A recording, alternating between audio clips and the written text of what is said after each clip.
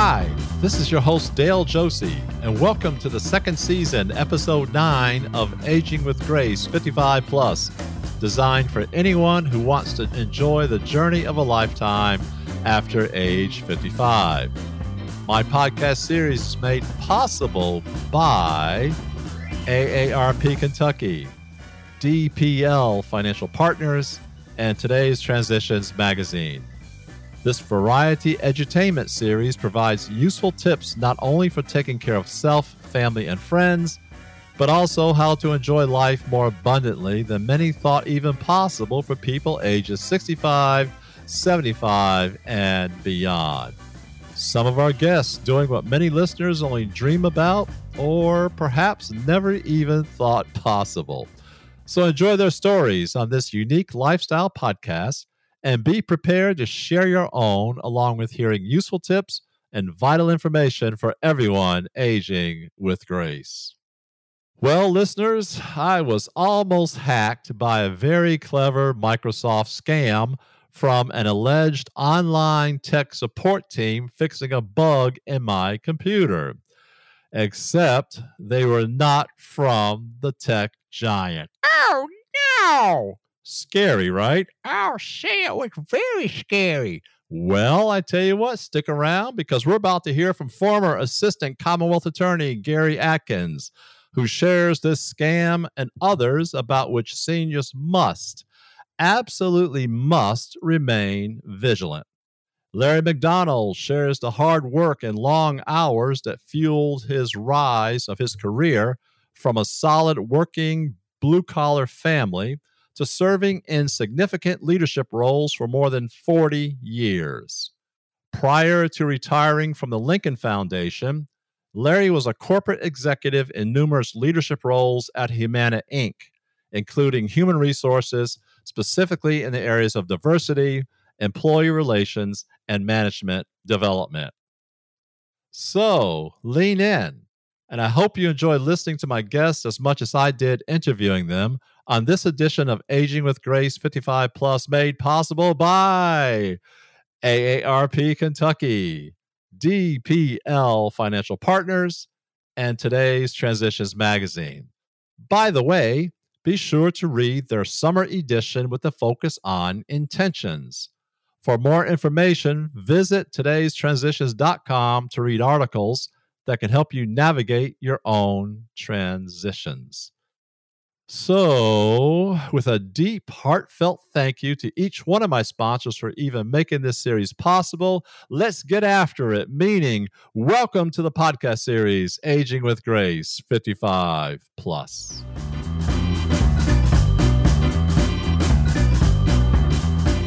This segment of Reflections comes from a Swedish writer named Dag Halander and is published in his book, Older and Happier. And Dag Halander writes as follows: "No, I don't want to be a whiny old man, which seems frighteningly easy, or just a plain boring old man, which seems to be most common. Nor do I want to become one of the many old men who cling to their youth by trying to disguise their age with deep tans, young women, facelifts, makeup, and clothes designed for 20-year-olds. Imagine your lost-looking eyes in lines, long lines at the nightclub, in the crowds at that raucous bar, and under the shimmying disco ball. All will only reveal your true age and will do so mercilessly. In Roman comedies, the love-lorn old man is always the butt of all jokes, because through his ridiculous actions, he loses both his wisdom and his dignity. And after all, both wisdom and dignity are the greatest gifts of old age." So Dag continues in his book, Older and Happier, writing, "This is why you should begin each morning by greeting that older, aging man in the bathroom mirror with a smile. It's time to like who you've become, even if you feel like a lost child behind that smile of a mask. The curious thing about growing old is that you live with all of these ages inside of you at the same time. If we look carefully in the mirror, we can still see, and I'm sure you can too, listener, the youngster that we once were. He's not lost. You just have to spend a little time trying to find him. Because you see, that's positive in doing that.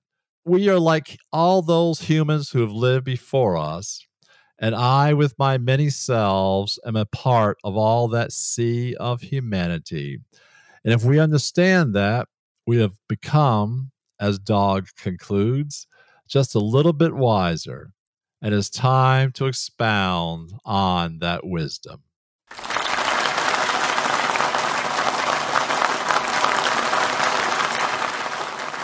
Larry McDonald, just an amazing man. And Larry's going to talk to us for a few minutes about his career track. Just an incredible list of accomplishments. He is now retired. Larry says he considers retirement a tremendous blessing and also an earned privilege.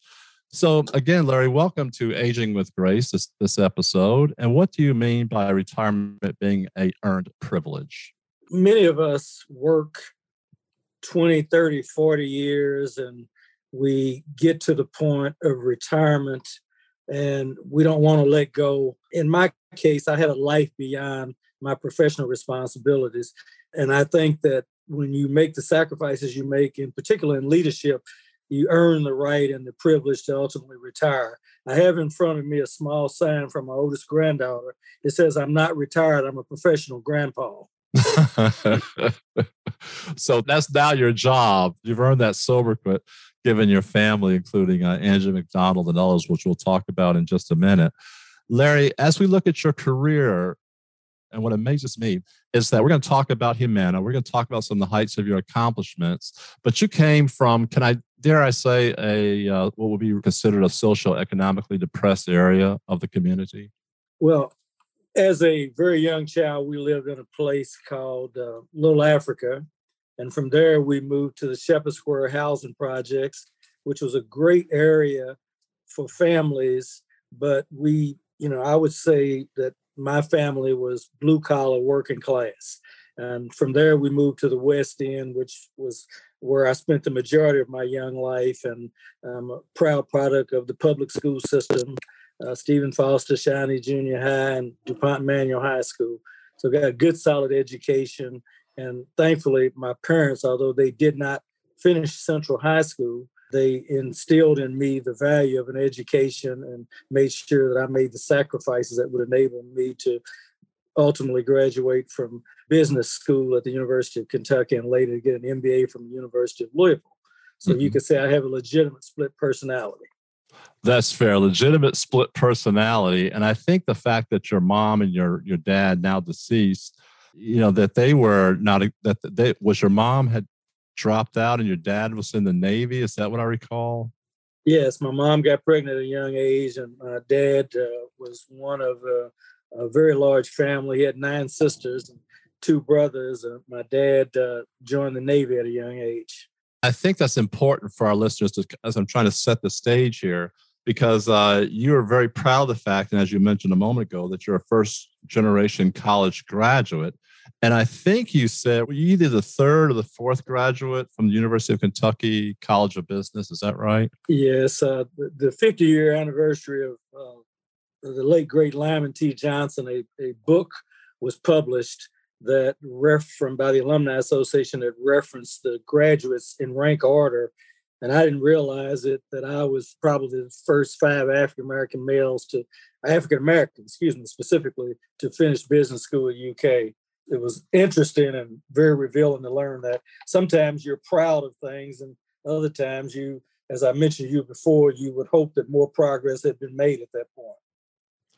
So, Larry, once you arrived at Humana, you had some opportunities, shall we say, some fortuitous events happen, and doors continued to open for you based upon your graduation from public school and also your work at Ford Motor Company. Yes, at Humana, for the first 3 to 4 years, I traveled quite a bit. Humana was building hospitals in Florida as fast as we could get certificate of need approval. And I had to go to either new construction or renovation and expansion of hospitals. I had to make a lot of site visits, work closely with architects and engineers and construction managers who we were all in the same department or functional area at Humana. So that was a great learning experience in terms of the technical side.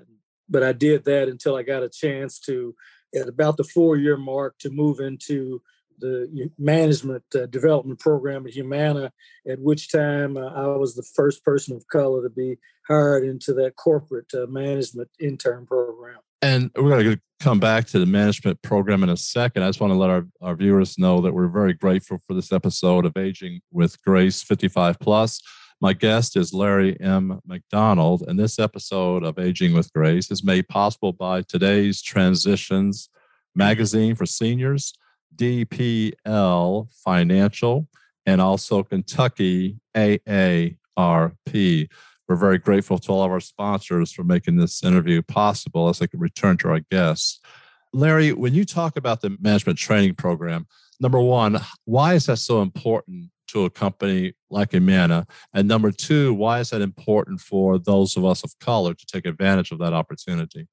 Management training allows you to have significant exposure to people at the high level of the organization. And you did, at that time, we did rotations. So I did a rotation through public affairs, your line of business, also government affairs. But last but not least, I did a rotation in human resources. That enabled me to decide which of the areas that I wanted to work in at the completion of these rotations, normally about a 2-year cycle.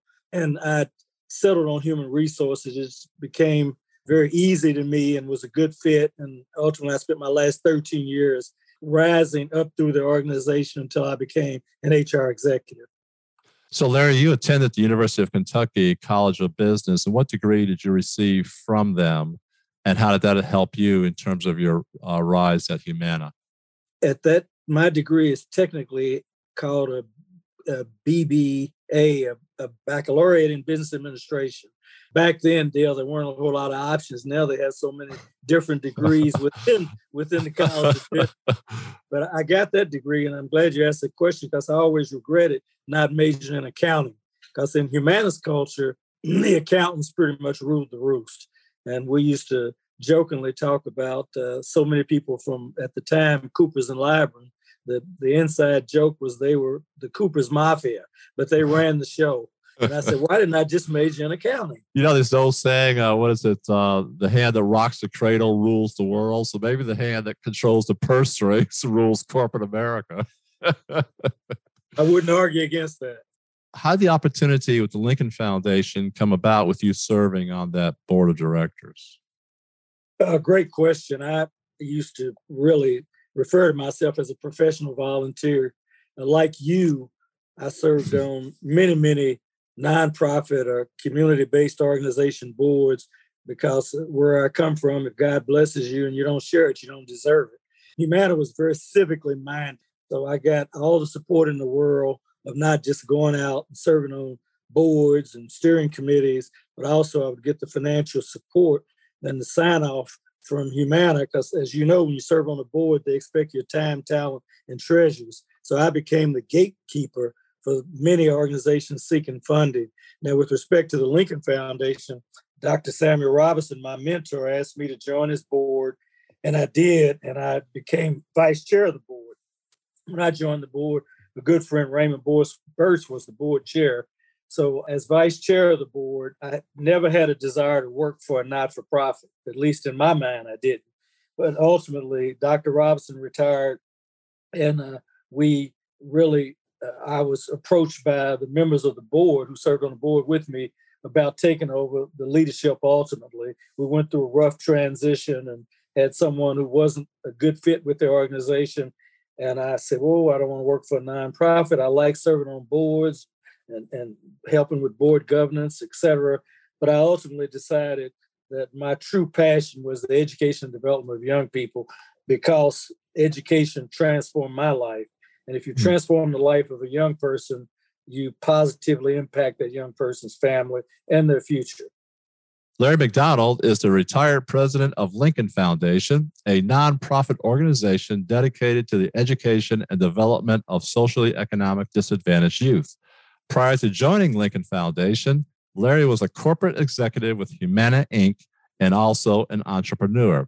Leadership roles at Humana were in human resources, specifically in the areas of diversity, employee relations, and management development. This segment, in addition to this episode of Aging with Grace, is made possible by our sponsors, today's Transitions Magazine, DPL Financial, and Kentucky AARP. Larry, thanks so much for your time. You have a good day. Thank you, Dale. Appreciate the opportunity.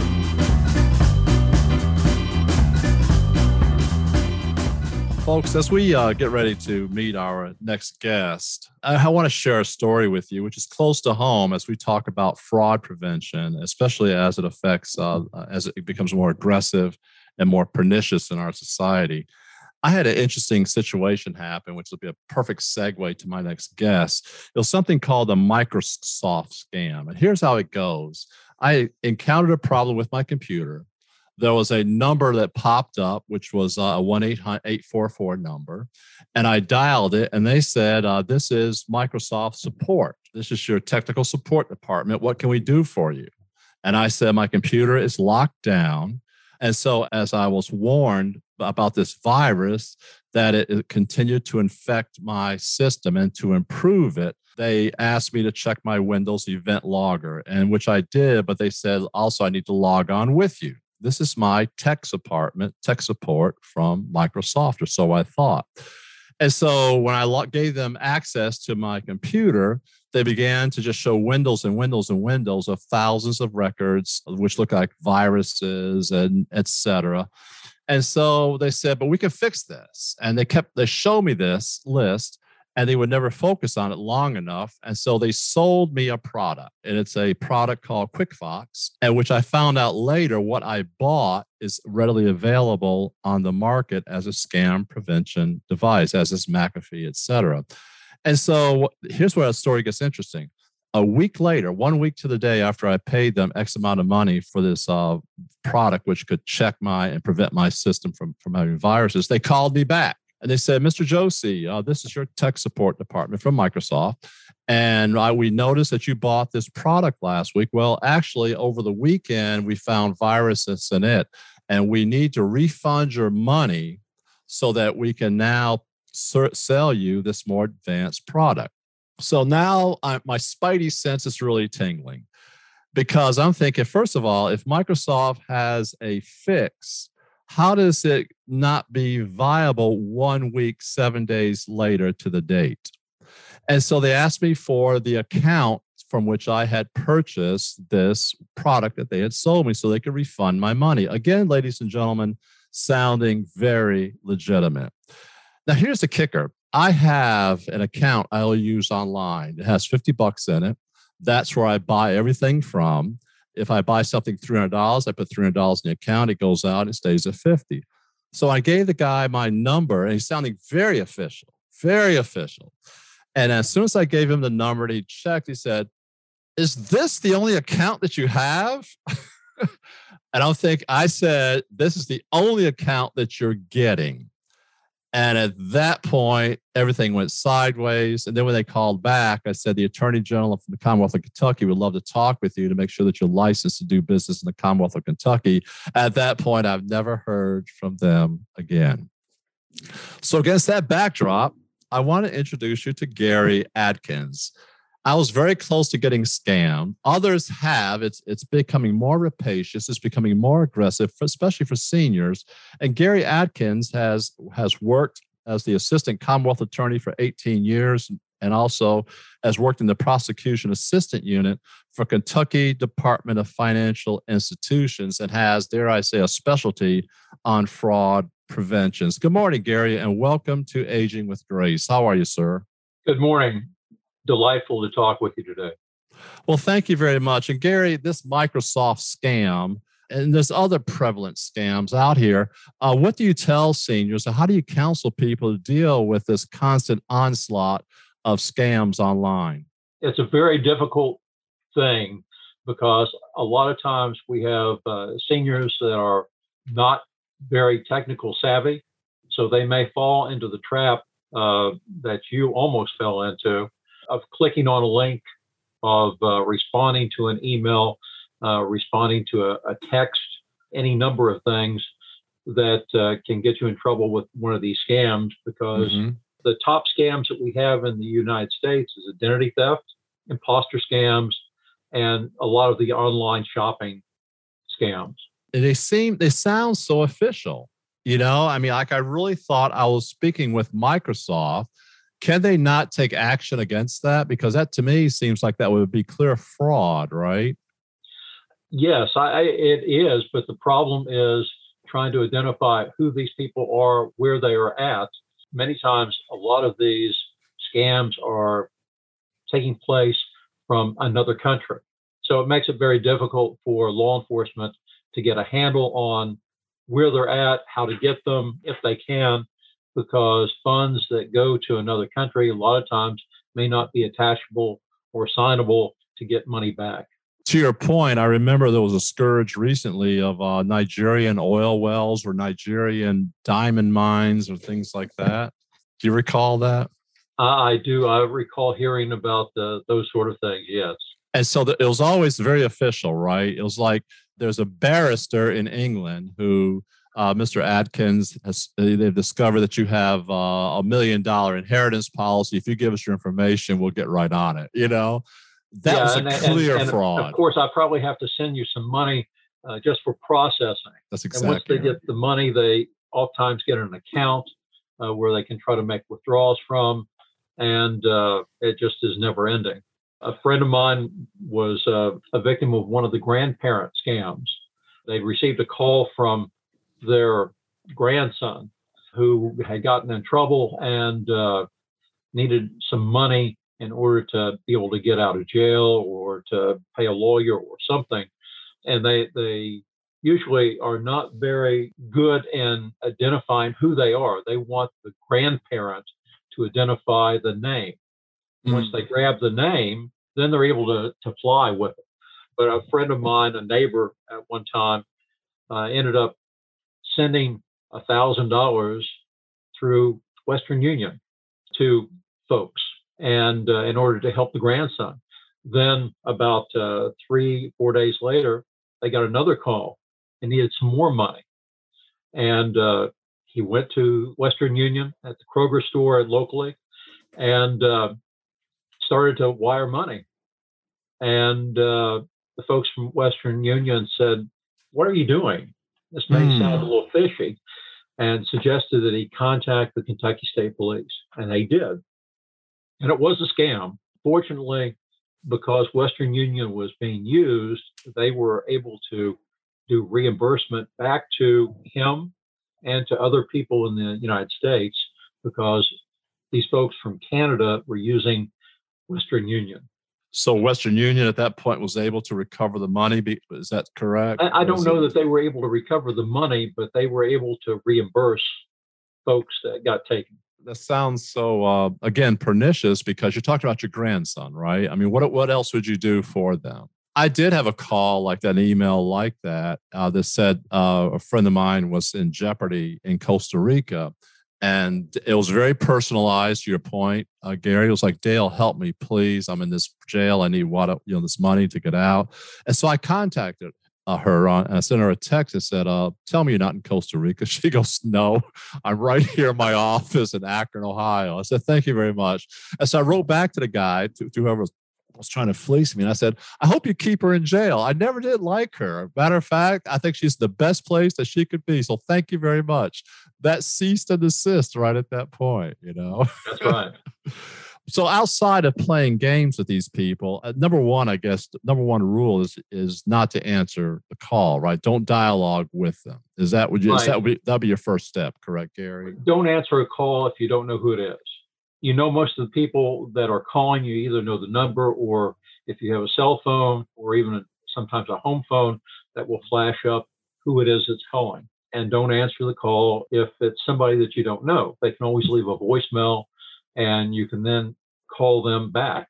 there's another one that talks about extending your warranty, your car warranty. And it got to the point where the FCC has is shutting down these robocalls about scam auto warranties because there was more than 8 billion unlawful pre-recorded calls to Americans, at least since 2018, per the FCC. 8 billion pre-recorded robocalls. That's crazy. That is absolutely crazy. And so the FCC, gratefully, shutting them down and calling them unlawful and issuing injunctions against these people. I saw that maybe about a week or so ago. Yep. I heard an announcement about that. It's a great thing, and hopefully that will shut that down or at least reduce it quite a bit. I don't want our listeners to be frightened. I'm only sharing this fraud prevention tips from you to help people be aware and to be more cognizant of the environment. Is there a way that they can get more information from you, Gary, or is there a source you can direct them to? Because I find speaking with you has given me a lot of comfort, especially as a former working in the Assistant Commonwealth Attorney's Office. Well, the AARP, who I'm a volunteer with, the AARP Lexington, and we have a AARP Fraud Watch Network. It's online, and you can go online with AARP, find the Fraud Watch Network, and sign up for that. And it will give you information about fraud and give you updates about fraud of things that are out there. The Attorney General's office in Kentucky also has a Fraud Watch Network, I believe. And so that's another way of getting information about ongoing frauds, and you can report fraud too through these methods. You know, whether it's a charity that's contacted you or an extended auto warranty or whatever it might be.